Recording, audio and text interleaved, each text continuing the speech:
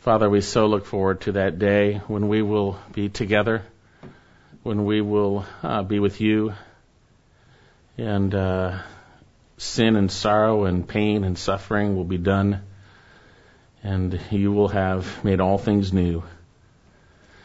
And we thank you for the hope that we have in Christ, that you will indeed complete the job that you've begun. And I thank you that you are even working on us now. And I do pray as we look in your word, as we just sojourn on this earth, as we are aliens in this world, that you would grant us wisdom how to respond and how to act in the midst of an ungodly world. We pray this in Jesus' name. Amen.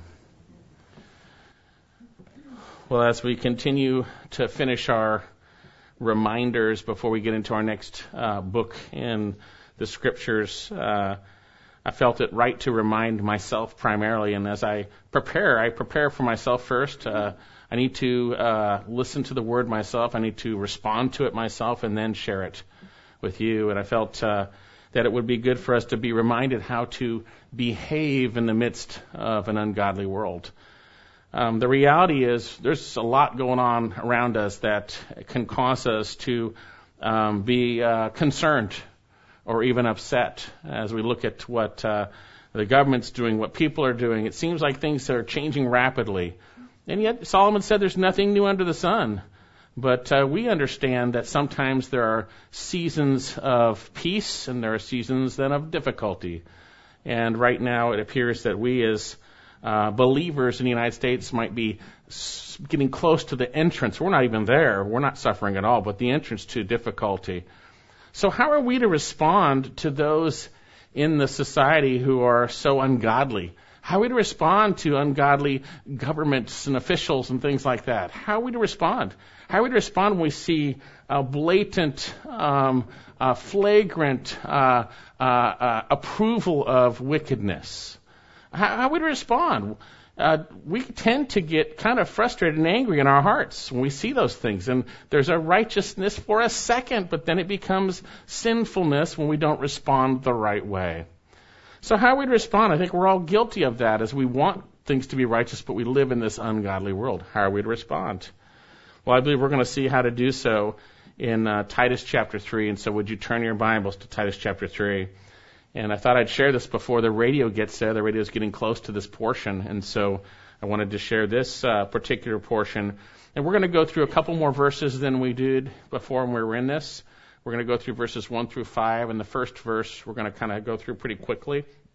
But let me share the context to the book of Titus. The Apostle Paul is writing to his true child in the faith, Titus. It's apparent that Paul shared the gospel with Titus, and Titus came to faith. And here the Apostle Paul has indicated that he had set him and left him behind in Crete to set in order what remains and to appoint elders. And in that context, he gives the qualifications for those in whom Titus is to appoint. He talks about these men. They're not just to be any men, but they're to be men who have the Christ-like qualifications laid out by Paul, godly men who will hold fast the faithful word and will also be able to exhort and refute those who contradict, to protect the body. And indeed, in the latter portion of chapter 1, Paul gives a picture of those very contradictors that are to be silenced. Those who would be teaching things they should not teach. Those who are upsetting whole households, upsetting people's faith. Those who are holding to a form of godliness and yet denying its power. Those who were actually worthless for any good deed. And then after sharing those in whom elders should be protecting the flock from and the flock should be wary and cautious of, we see the Apostle Paul in chapter 2 begins to introduce what believers are to be and why. And he goes to specific groups of what we are to be. He gives sound doctrine, healthy teaching concerning what we are to be. Doctrine for what older men are to be, for what older women are to be, younger women, younger men, bond slaves, what we are to be in Christ. Instructions for the body of Christ. And then he lays out how we are able to do those things. He says in verse 11, for the grace of God has appeared, instructing us to deny ungodliness and worldly desires, right, and to live righteously, godly in this present age, right? looking for the blessed hope. It's only through Jesus Christ that we are able to be who he has called us to be as older men, older women, younger men, and in the workforce or slaves and masters. It is only through Christ that we're able to do so. And Christ is the one who gave himself for us, that he might redeem us from every lawless deed and purify him for himself a possession, zealous for good works. You see, it's all through Christ. And then we come into chapter 3 and we see the sphere in which we're going to be zealous for good deeds. The sphere in which we see that there is a lot of evil, but yet how are we to respond in the midst of that? Titus chapter 3.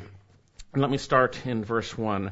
Remind them, and that's what I'm reminding you all and reminding myself because I need it first before you. Remind them to be subject to rulers, to authorities, to be obedient, to be ready for every good deed, to malign no one, to be uncontentious, gentle, showing every consideration for all men. For we also once were foolish ourselves, disobedient, deceived, enslaved to various lusts and pleasures, spending our life in malice and envy, hateful, hating one another. But when the kindness of God, our Savior, and his love for mankind appeared, he saved us. Now, that's where we're going to stop today, but I want to keep reading because it's so important to see what Paul tells Titus. Not on the basis of deeds, which we had done in righteousness, but according to his mercy, by the washing of regeneration and renewing by the Holy Spirit, whom he poured out upon us richly through Jesus Christ our Savior, that being justified by his grace, we might be made heirs according to the hope of eternal life. This is a trustworthy statement, and concerning these things I want you to speak confidently, so that those who have believed in God may be careful to engage in good deeds. These things are good and profitable for men. So how are we to behave in an ungodly world? How are we as believers, those who have been saved by the grace of our Lord Jesus Christ, how are we to behave? We're certainly tempted to respond. We're tempted to react. We're tempted to get upset. But God, through his word, wants to remind us how we are to be. Notice, first of all, he reveals how we are to behave in the midst of government. And this is important right now. Government's going crazy around us, isn't it? Government is taking over. Pretty soon we're going to see more things mandated for us to do, whatever it might be. It's coming down the pipeline. So how are we to behave in the midst of these, what we would see as unreasonable things? How are we to behave?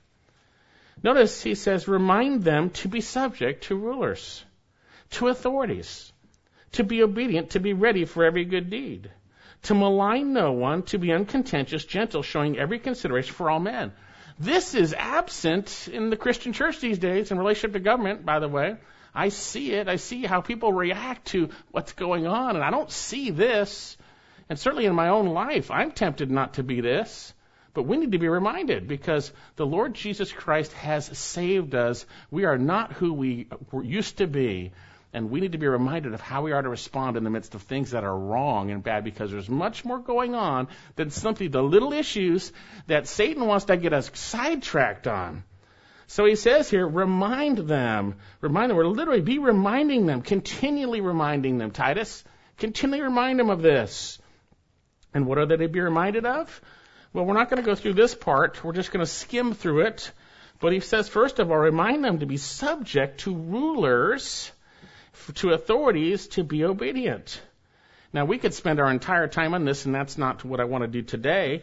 But when we went through Titus and also saw this in 1 Peter 2, we have really what God says about how we are to respond to governments. You see, we are to be in subjection to rulers and authorities. That means to submit, and that's government. Because indeed we see in Scripture, now I'm not saying to sinmit, saying to submit. We're not to sin, but we are to submit, okay? And so he says here that governments we see in Romans 13 have been ordained by him, Romans 13, and that he uses them as his liturgios, his sacred servants, his ministers to accomplish what he desires. Even evil governments and evil men like Pilate and Caesar, John 19, And as we saw in 1 Peter 2, he uses the righteous response of his people who are in submission to him, who have set aside Christ as Lord of their hearts. He uses that by submitting, obeying, and honoring to bring about opportunities for the gospel in the midst of a wild and crazy and evil and sinful world. And we need to be reminded. But you say, how can we change it? How can we stop all this stuff that's going on? Well, the way I see that we stop all this stuff going on is by obeying the Lord God, by obeying him, by submitting, and also, as we see, by praying. By praying. Look at 1 Timothy chapter 2. It's God's will. It's well pleasing to him to be able to live a peaceful and quiet life. That's a good thing. And so he tells us that we should be praying for it, but there's a means in which that peaceful and quiet life will come about through prayer and the answer of prayer. 1 Timothy chapter 2. First of all, then I urge that entreaties and prayers and petitions and thanksgiving be made on behalf of all men. Look at that. Entreaties, prayers, petitions, thanksgivings be made on behalf of all men. For kings, and what does he say here? All who are in authority. We see that right now, right? In order that we may lead a tranquil and quiet life in all godliness and dignity. This is good and acceptable in the sight of God our Savior, who desires all men to be saved and to come to the knowledge of the truth. For there is one God and one mediator between God and men, the man Christ Jesus, who gave himself as a ransom for all, the testimony born at the proper time. Pray for their salvation. When you are tempted to complain and grumble about them, and believe me, I am, when you're tempted to do so, stop and pray for them. Pray for their salvation. They need Christ. They need Christ. And it's when they come to Christ, that's when things will change. That's when things will change. So pray for them. So then, we are to, in the midst of ungodly governments, we are to submit. We're to be obedient, ready for every good deed, as we'll see. And that goes beyond just the ungodly governments. We're to be subject to rulers, to authorities, to be. Now, the rulers and authorities at this time were the Roman government. They weren't so good, were they? They were not good. And they were evil, actually. And they did a lot of evil things. And the Lord Jesus made it clear, even with when it's speaking of with Pilate, that he'd be fighting right now if this was his sphere. It wasn't. This isn't our sphere, folks. We are of the kingdom of heaven. If this is all there is, you got to go out and fight for all your rights and do all that, okay? But right now, we are to submit. Doesn't mean we don't pray for God to take care of those things, and for God to intervene and to stop the wickedness, to put a stay on that. But we are to submit, and we are to obey. We are to obey. So just summarizing that, you can go to 1 Peter, you can go to Romans 13, you can go to John 19. It's very clear. If you need more information, it's right in the Scriptures. But for us now, how do we respond to the ungodly in the midst of a world that is full of ungodly people led by ungodly governments? How are we to respond? Because I'll tell you, I'm certainly tempted to respond badly. I'm tempted to respond with a snarky attitude or bad attitudes towards people who are so evil and so wicked, whatever it might be. I'm tempted to have wrong responses. I'm certain you're probably tempted to have wrong responses too, maybe self-righteously wrong responses. I don't know how it is. But here, notice what he says here. He says we are to be, first of all, to be ready for every good deed, to malign no one, to be uncontentious, gentle, showing every consideration for all men. Wow, that would stop a lot of these shows on the radio. They're pretty contentious when it comes to issues. Some of these Christian shows, I mean, I believe the truth they believe, but when they come to some of the stuff they're talking about, they're very contentious. They're very contentious. There's a way to share the truth. There's a way to share a difference of opinion. There's a way to share what God's way is without being contentious. And we need to learn. We need to be reminded to do that, because we can get caught up in that stuff. We can get caught up in it. So instead of getting caught up, and he says to be ready for every good deed, to malign no one, to be uncontentious, gentle, showing every consideration for all men. So who is he speaking of? Is he speaking of believers, non-believers? I think in context there he's speaking of the unbelieving world. because he goes on to explain in verse 3, for we were also once foolish ourselves. Show every consideration for all men. I believe it's the unbelieving world in a sense. We're obviously going to do that for believers. The unbelieving world, because we were just like them. Because we were just like them. We were like them, but Jesus Christ was kind, and he saved us. He was kind and saved us, as we'll say. So he says here in verse 3, for we were also once so foolish ourselves, disobedient, deceived, enslaved to various lusts and pleasures, spending our life in malice and envy, hateful, hating one another. So we're to be ready for every good deed, to malign no one, to be uncontentious and gentle, and have consideration for every poor man, because we were just like them. And we'll see that along with being just like them, Jesus Christ in his kindness saved us. He saved us when we were like them, and so we need to be kind, as we'll see. We need to be considerate. Now, I'm not saying compromise. It doesn't say compromise in there. It doesn't say compromise your faith. It doesn't say agree with sin. It doesn't say at all. What does it say? It says to be ready for every good deed. That's the first thing here, to be ready for every good deed. We're to be prepared and ready. We're to be ready. Now, let me ask you this question. Are you ready for every good deed in the midst of an ungodly world? Are you ready for it? Are you ready? He says here that we are to be ready for every good deed. And that leads to the question, well, what is good? What is good? Well, we know in Mark chapter 10, verse 17, and I'm going to read this to you, and as he was setting out on a journey, this is Christ setting out on a journey, a man ran up to him and knelt before him and began asking him, good teacher, what shall I do to inherit eternal life? And Jesus said to him, why do you call me good? The implication is you don't believe on God. That's the implication. No one is good except God alone. You see, God is good. And in Scripture, we see that God is characterized by good. We see that his word is characterized by good. Let's take a look at a few Psalms. Turn to Psalm 14 to start. Psalm 14. And I'm going to read verses 2 and 3. The Lord has looked down from heaven upon the sons of men to see if there was any who understand, who seek after God. They all have turned aside. Together they have become corrupt. There is no one who does good, not even one. Now, Paul will quote this in Romans chapter 3. But we know that God is good. Apart from God, there's no good. Apart from God, there is no good. There's no good. Let's turn to Psalm 25, because we see that God is good. God is good. Psalm 25, verse 8, good and upright is the Lord. I love this. Therefore, he instructs sinners in the way. Isn't that great? That's where we get instructed in the way. He leads the humble in justice. He teaches the humble his way. Psalm 34, verse 8, David says, oh, taste and see that the Lord is good. How blessed is the man who takes refuge in him. How blessed you are. You rely on Christ. You trust in him. Psalm 86, verse 4.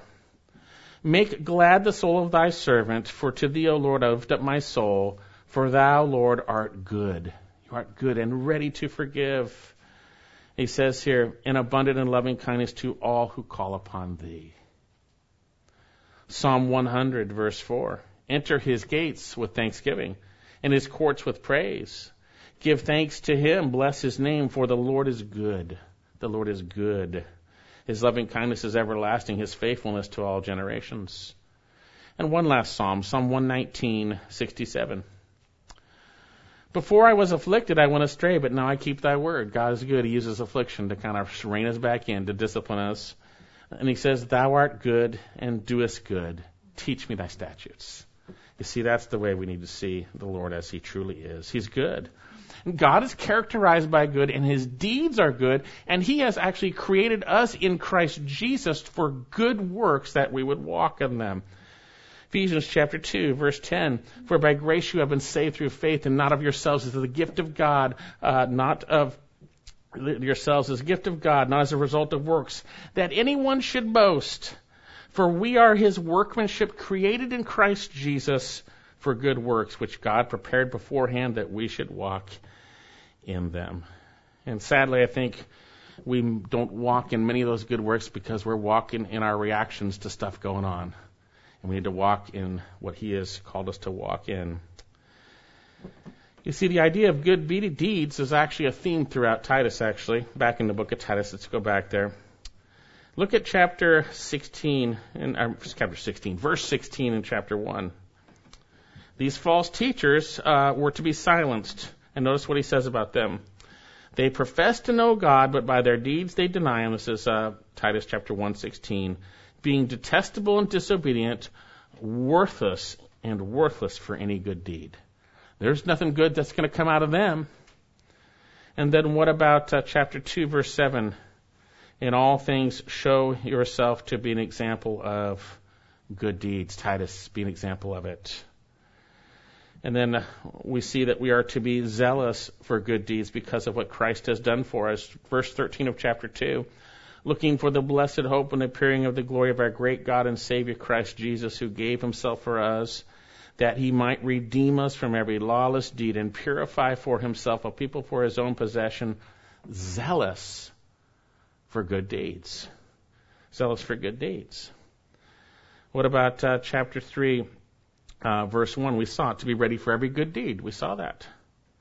Chapter 3, verse 8.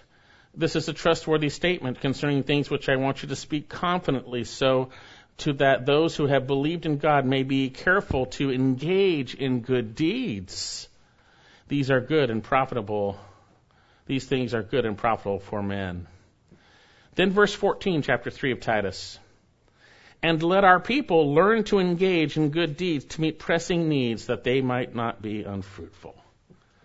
So back in our passage, we see that we are to be ready for every good deed, but we cannot do that apart from a relationship with the Lord Jesus Christ. It is, apart from him, we can do nothing. It is when we are trusting and abiding in Christ and his word working in our hearts. You see, it's impossible to please God apart from faith. It's impossible. If you're not trusting him, and I guarantee when we're wound up and caught up in all the issues that are out there, we're not trusting him. We're caught up in the issues. We need to trust the Lord Jesus Christ because he uses his word to prepare us, to equip us, to be ready for every good deed, to be ready to walk into those things that he has preordained for us. Indeed, 2 Timothy 3:16, all scripture is inspired by God and is profitable for teaching. That's what we're doing here, for reproof, for correction, for training in righteousness, that the man of God may be adequate equipped for every good work. And we're going to see some of those good works are just not doing the evil that we used to do. When we would respond to be contentious, rather instead we'd be kind. Rather instead of the things that we would respond to those in wickedness, we should be like Christ instead, as we'll see. So what are we to do? We're to be ready for every good deed. The term ready here speaks of a continual, habitual state of readiness or preparedness. Have you ever got prepared for anything? You got stuff ready, you got it ready, you're thinking about what you're going to do. We're to be ready for every good deed. Ready for every good deed. So I ask you, are you ready? Are you ready? Because God says here that we are to be ready for every good deed. So not only are we continually ready, we're also to manifest this in relationship to all men. Notice, first of all, the Lord addresses our speech. Our speech. We're not to speak evil against anyone. He says here, and by the way, he's speaking to Titus and then these Cretan believers and then all of us. He says in verse 2, to malign no one. To malign no one. The term malign, blasphemo, it speaks of speaking injuriously. Words that are a weapon in a sense. Speaking injuriously, to malign no one. We're not to insult or injure or dishonor anyone. Boy, we tend to do that when we disagree with stuff, when we see evil. We can tend to do that, and it's wrong. We're not to do that. We're to malign anyone. We're not to do so. Do you ever say anything that's intended to hurt someone, injure somebody? We're reminded never to do that, to malign no one. We are to speak the truth in love. There are times, doesn't mean we're silent at times. Yes, we are silent. The Lord was silent many times. But we also at times may need to speak and say, this is what God says about this. This is wrong. You need a Savior to be saved from that. That's different than maligning somebody for their sinful behavior or their actions. So we're to malign no one. Malign no one. Okay, we're not to speak injuriously of anyone, but how should we speak in relationship to non-believers? Turn to Colossians chapter 4. Colossians chapter 4. Now, for believers, we're to not let any unwholesome word proceed from our mouth, right, for believers, but that which is for edification, Ephesians chapter 4, we know that. And then in Colossians chapter 4, in terms of non-believers here, what does he say here? Conduct yourself with wisdom towards outsiders, Colossians 4:5. He says, making the most of the opportunity, let your speech be always with grace, seasoned as it were with salt, so that you may know how you should respond to each person. Let your speech have the seasoning of grace. Unmerited favor. They don't deserve it. They deserve to be told how wicked and evil they are and how they're on their way to hell, and that's true. And maybe God might open an opportunity for the gospel, but we're to have our speech seasoned with grace. With grace. We're to malign no one. We're to have Spirit-led, word-filled, grace-seasoned speech towards those who don't know Christ. To those who don't know Christ and to one another. You see, our speech should be different than those who don't know Christ. It should be absent of slander. It should be flavored with grace. It should be flavored with grace. Okay, so we're to continually, habitually be ready for every good deed. And we're to be reminded to do that, to be ready, to malign no one. Then notice the next one here. To be uncontentious, gentle, showing every consideration for all men. Here we have the first of the two things that we are to be. We are to be uncontentious. We are to be gentle. And then there's a participle, showing or demonstrating every consideration for all men. Uncontentious and gentle, and then it's connected, showing that we are to be showing every consideration. So first of all, in relationship to those who don't know Christ, we're to be uncontentious. The term comes from a Greek word machos, which is negated with the word amachos. Like you hear of millennium, millennium means no millennium.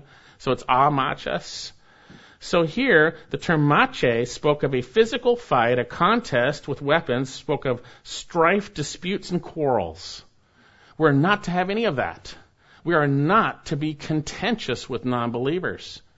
Man, again, I have to say it. I hear some of these Christian shows on the radio, and they are so contentious. I tell you, I think they've got some of the right doctrine, but their attitudes and the way they come across is just not right. It's just not right. We're not to be contentious. This same word is used in James chapter 4. Turn to James chapter 4, and you're probably very familiar with this. James chapter 4. And folks, we wouldn't need to be reminded if we weren't tempted to be contentious also. I'll tell you that right now. I am. We get tempted. We get tempted when we see the wickedness. And then we hear other people that are contentious. We kind of go, yeah, right? We got to be careful. James chapter 4. What is the source of your quarrels and your your conflicts among you? Is not the source your pleasures that wage war in your members? You lust and do not have, so you commit murder. You're envious and cannot obtain, so you fight. There you go. That's your word. And quarrel. You do not have because you do not ask. We're to not be those who are contentious. We're not to be contentious with people. You see, we need to be those who are like Christ. Christ was not contentious. Yes, he spoke the truth in love. We see him not holding back when he was addressing the religious hypocrites, right? But we see him not being contentious. We see him being gentle in the midst of those rebukes. Let me share some passages here again in Titus chapter 3, verse 9. But shun foolish controversies and genealogies and strifes and disputes. There's our word, contentions. This is about the word, about the law. For they're unprofitable and worthless. Shun the disputes about God's word. How much more should we shun the disputes about politics and stuff, right? It's not profitable. It's not profitable. 2 Timothy 2:22, and this is so important to remember this passage. And we need to put it in our hearts so that we'll be ready for every good deed. Now flee useful lusts, and it's easy to remember, 2 Timothy 2:22, right? Flee youthful lusts, pursue righteousness, faith, love, and peace with those who call upon the name of the Lord with a pure heart, but refuse foolish and ignorant speculations, knowing they produce quarrels. Produces quarrels. We don't want to quarrel. We don't want to quarrel with non-believers. We want to be like Christ in their midst so that they might see something different, and they might wonder why we have hope, and they might have a door. We might have a door for the gospel. Let me share some Proverbs. Turn to Proverbs chapter 15. Proverbs 15. And again, I don't want to harp on some of these shows, on the radio and stuff, but we got to be careful that we don't get caught up in them, because what's being said is probably pretty true on a lot of those, and it's not good. That ought to lead us to our knees in prayer, by the way. I'll lead us to our knees in prayer. But the way that things are being said, we got to be careful. Proverbs 15, verse 1. A gentle answer turns away wrath. Oh, I think we could all go, oh, how I felt at times, where we know you didn't have that gentle answer, and you go, wow, I blew it there, right? But a gentle answer turns away wrath. Prepare for those good deeds. Be prepared. Have the word in your heart so that you're ready for a gentle answer. See, I don't think we're ready for gentle answers. I think we're not ready for every good deed. We're not prepared. We're not thinking in advance. A gentle answer turns away wrath, but harsh words stir up anger. The tongue of the wise makes knowledge acceptable, but the mouth of fools spouts folly. Proverbs 15:18. A hot-tempered man stirs up strife, but the slow to anger pacifies contention. Proverbs 26, verse 4. Do not answer a fool according to his folly, lest you be like him. Answer a fool as his folly deserves, lest he be wise in his own eyes. We are to be uncontentious. We need to stop arguing with non-believers. We need to stop quarreling with them. We need to stop quarreling with each other. We need to stop contending. Yes, with non-believers, we know they're wrong. Yes, they malign you. Yes, they're evil. But as we're going to see, we once were that way also. And Christ saved us and changed us. Well, some would say, aren't we to use this word? Contend earnestly for the faith. Yes, Jude 1, but that's in the context of those who had snuck in unnoticed false teachers in the church. And that's quite different. So then notice here we are to be not to be contentious in any way, shape, or form. And we got to think about that in advance, because we will be contentious if we don't think about it. If we don't prepare in advance, we're going to just default back to that fleshy stuff. Now notice, in parallel with contentious, we're also to be what? Gentle. Back in our passage. Gentle. This term, translated gentle, speaks so much more than just gentleness from our point of view. It speaks of a yielding or a forbearing or even a sweet reasonableness. One pastor writes, it indicates a willingness to give up your personal rights to show consideration in the context of gentleness and kindness to other people. To give up your rights to be gentle and kind to others. We're not to be contentious, but we're to be yielding. We're to be yielding. And that does not happen within ourselves. It happens when Christ is controlling us. When Christ is controlling us. We want our rights. We want it our way. It's a gentle yielding of rights. Now, this doesn't originate from us, as I've shared. It comes from Christ. Indeed, 2 Corinthians chapter 10, verse 1, Paul says, now I urge you by the meekness and gentleness of Christ. Hey, this is how I'm coming in this manner. It's from Christ. It's a characteristic of God's wisdom. James chapter 3, but the wisdom from above is first pure, then peaceable, then gentle. Philippians chapter 4, verse 5 is the same verse. Let your forbearing spirit be made known to all men. Let your sweet yielding of your rights be made known to all men. And this is impossible without Christ. And this is so opposite of what the world would expect. It's so opposite of what we might expect. And it only can happen with Christ in control. So we are to be gentle and uncontentious. And then notice these two to be's, gentle, to not be uncontentious, or to be uncontentious and to be gentle, are surrounded by this phrase. Look at this, showing every consideration for all men. Showing. The word showing means to demonstrate. To demonstrate to all men or for all men. The direction it speaks of towards, pros, towards all men. Showing every consideration towards all men. Well, wait a second. What if they're evil? Well, towards all men. Now, we've got to be wise also. We're going to allow the Word of God to control us so we're protected from those who are evil. We're to stay away from that. We see that in Proverbs, right? But here, it's directional. It's towards all men. And this term consideration is another cognate of the word translated weakness or meekness. It speaks of strength under control or gentleness. It speaks of someone that considers someone else's weakness. In this context, we're considering they are completely weak. They are in sin. They need Jesus Christ as their Savior. It's a gentleness showing every consideration to all men. Are you like the Savior? Are we like the Savior? We were saved to be like Christ, and we're being reminded by the Word of God to be like Christ. And so we are to demonstrate all meekness towards every man. And that's different. That has to be Christ controlling us, right? And I tell you, there's a lot of opportunities to not be meek these days with all that's going on. It doesn't mean we can't disagree and say something is wrong. Something is wrong. It's absolutely wrong. But how do we respond to that wrong? How do we respond?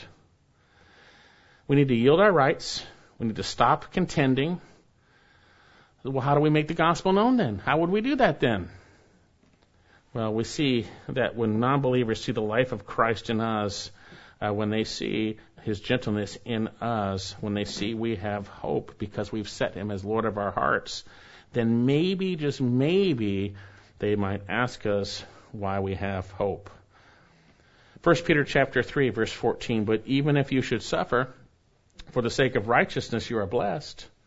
And do not fear their intimidation, do not be troubled, but sanctify, that means set apart Christ as Lord in your heart, always being ready to make a defense to everyone who asks you to give an account for the hope that is in you, yet with gentleness and reverence.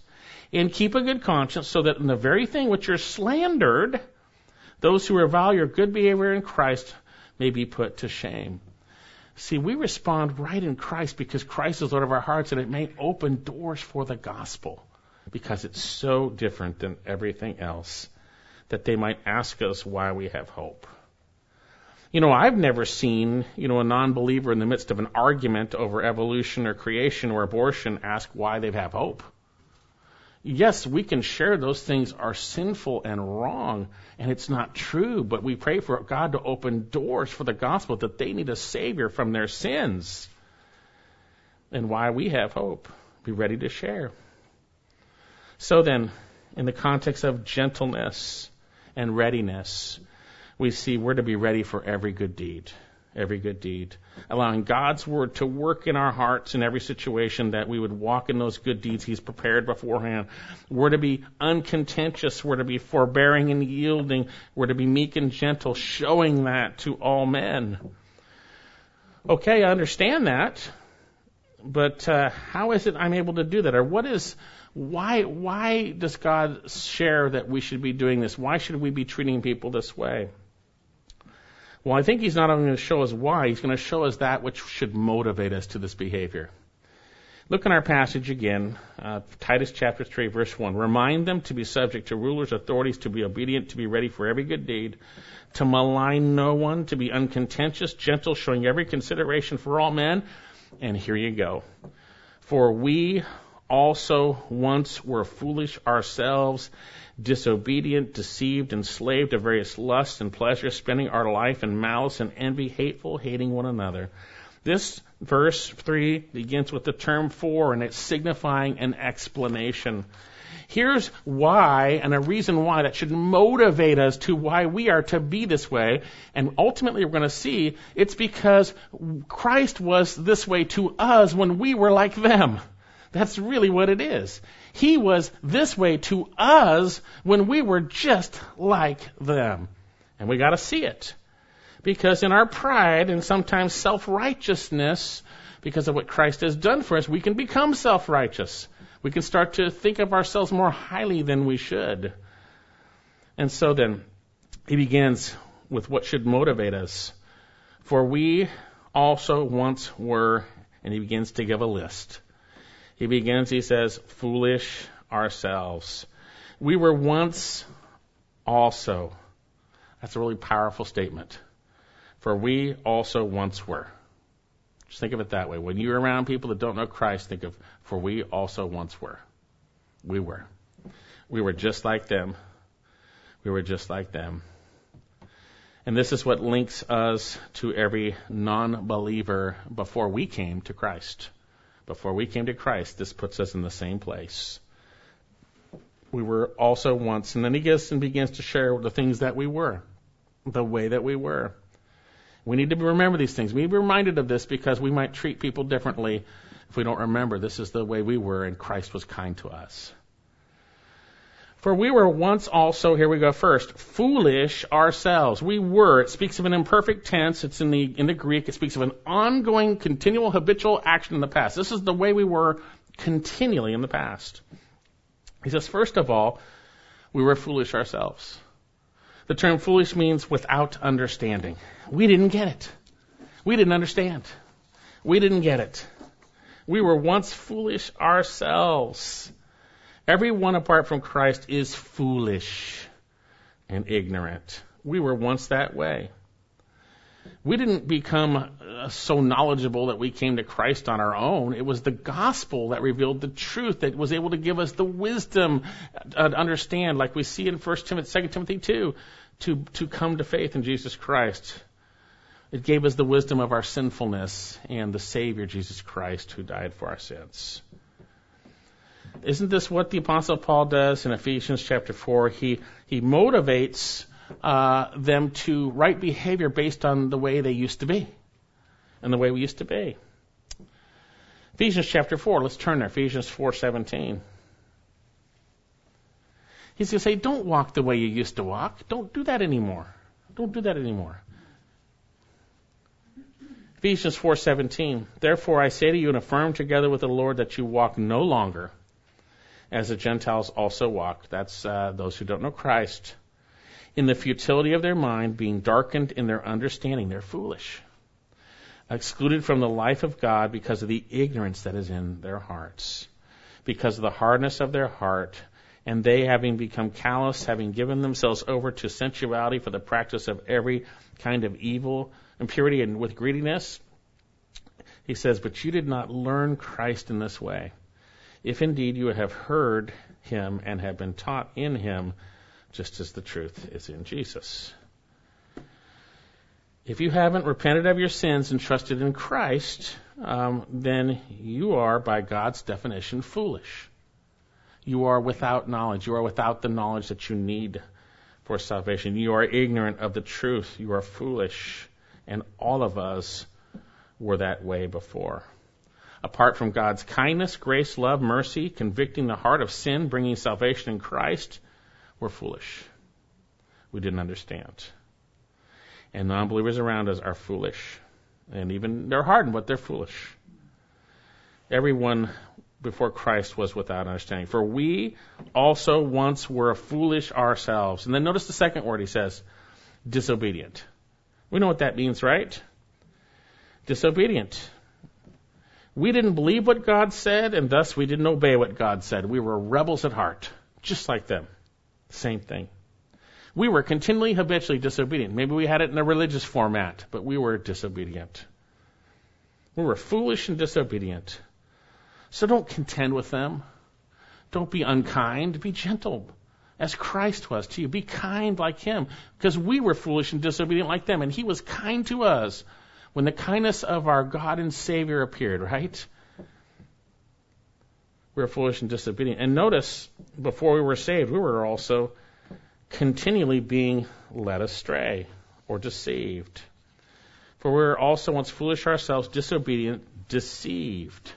Now, this is in a passive voice, and it's from the Greek word plano. It speaks of a wandering or straying. It speaks of being literally led astray. We were continually being led astray. We were deceived. Now, we know that the state of mankind apart from Christ is one of being deceived and led astray. They are deceived. And Satan is the one who deceives the whole world. We see that. Revelation 12:9, and the great dragon was thrown down, the serpent of old, who is called the devil and Satan, who deceives the whole world. He's the one. He's the deceiver. And we know that his people deceive. His bad guys deceive also.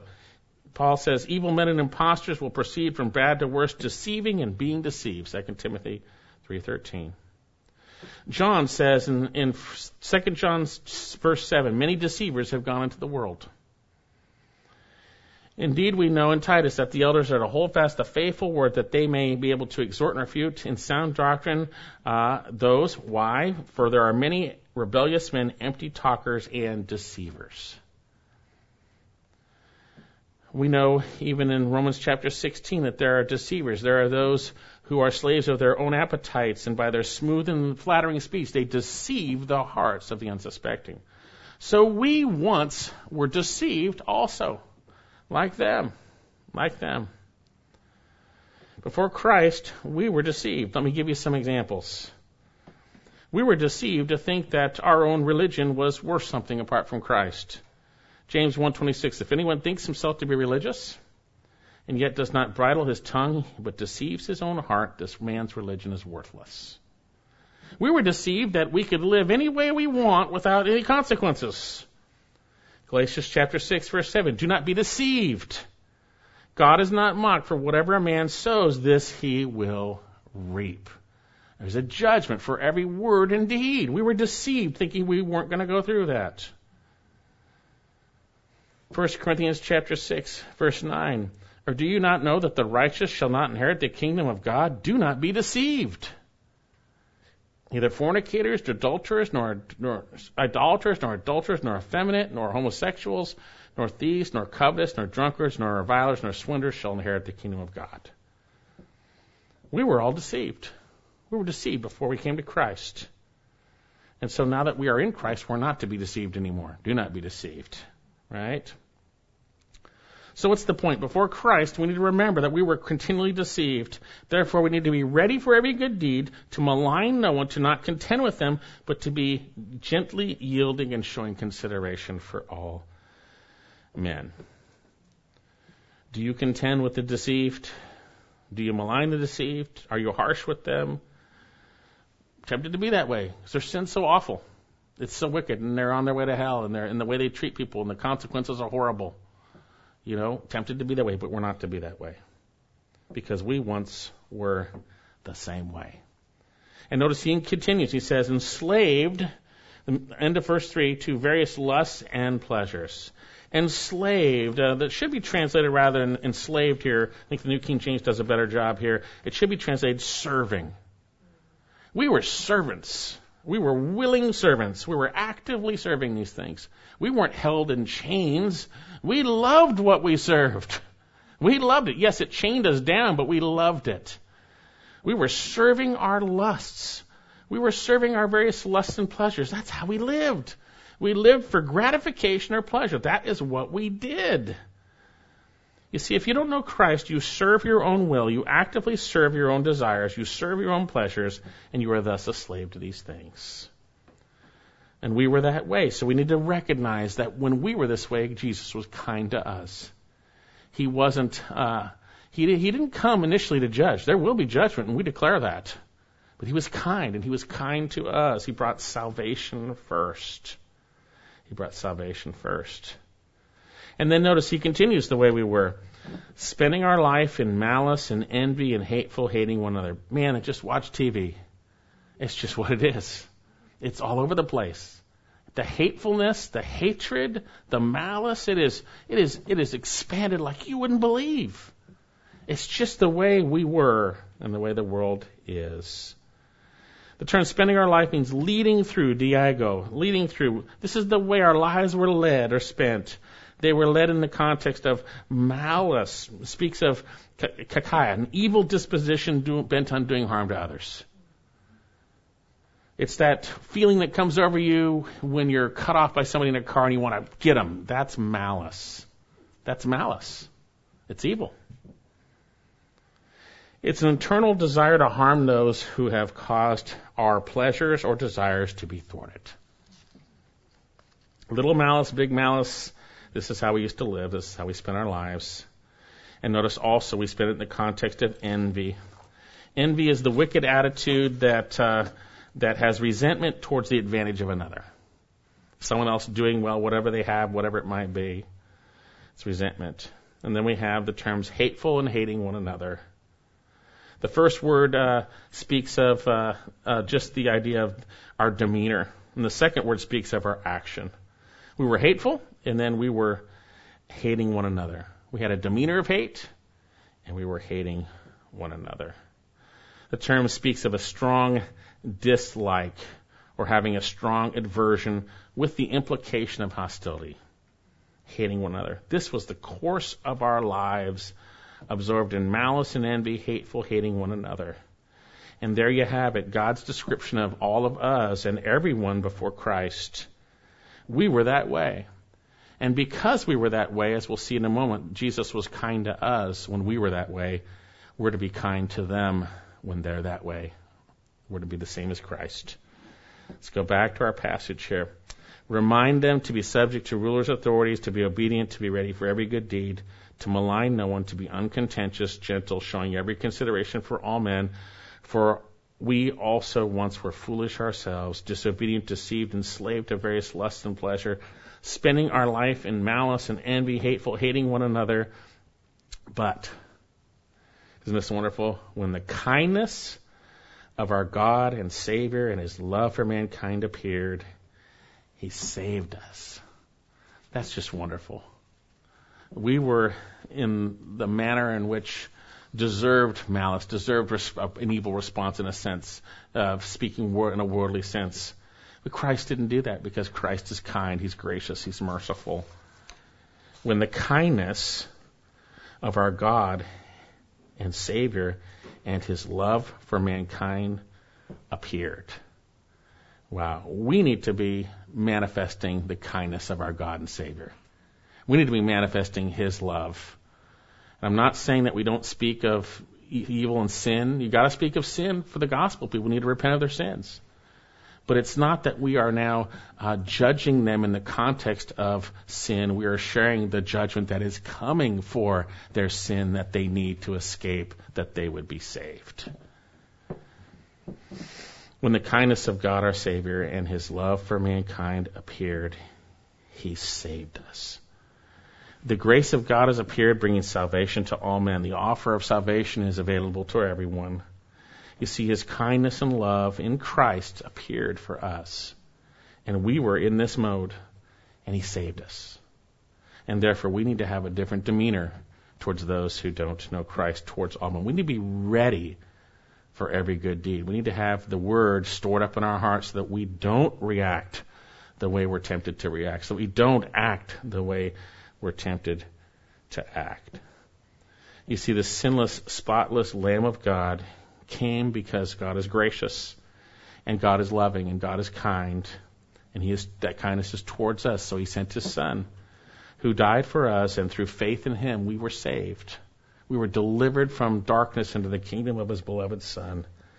And we're to be reminded, because of what Christ did for us and who we used to be, and what He did for us, that we're to be different towards those who don't know Christ.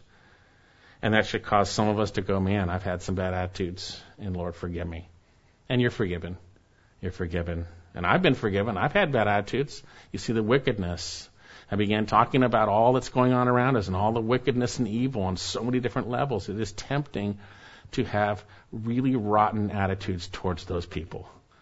We need to pray that we would have the attitude of our Savior. We would be showing consideration towards all men. We'd be ready for every good deed. It doesn't say compromise. It doesn't say compromise. It speaks of kindness. And ultimately the goal to share Christ, that they, as we were, might be saved. Let's pray. Dear Lord, I thank you so much that you were kind to us, that you are not like the way we have been at times towards those who don't know you. So thankful that you are a gracious, kind, merciful God. And Lord, may we become more and more like you. May you help us when we're tempted to respond wrongly, Lord God. We see the evil and wickedness out there. We're to avoid it. We're not to get involved in it. We're not to rejoice in it. We're to stay away from it, Lord, and yet we see it, and it makes us upset at times. And Lord, it's not wrong to be upset at the consequences of evil, Lord God, but we need to give that over to you. For the anger of man does not achieve the righteousness of God. Lord, I pray that you'll help us be more like Christ. Lord, that we will be those who shine brightly the character of Christ in the midst of a dark world, so that people might glorify you because of what Christ did in us. So we thank you so much for your kindness and mercy in Christ for us. We pray this in Jesus' name. Amen.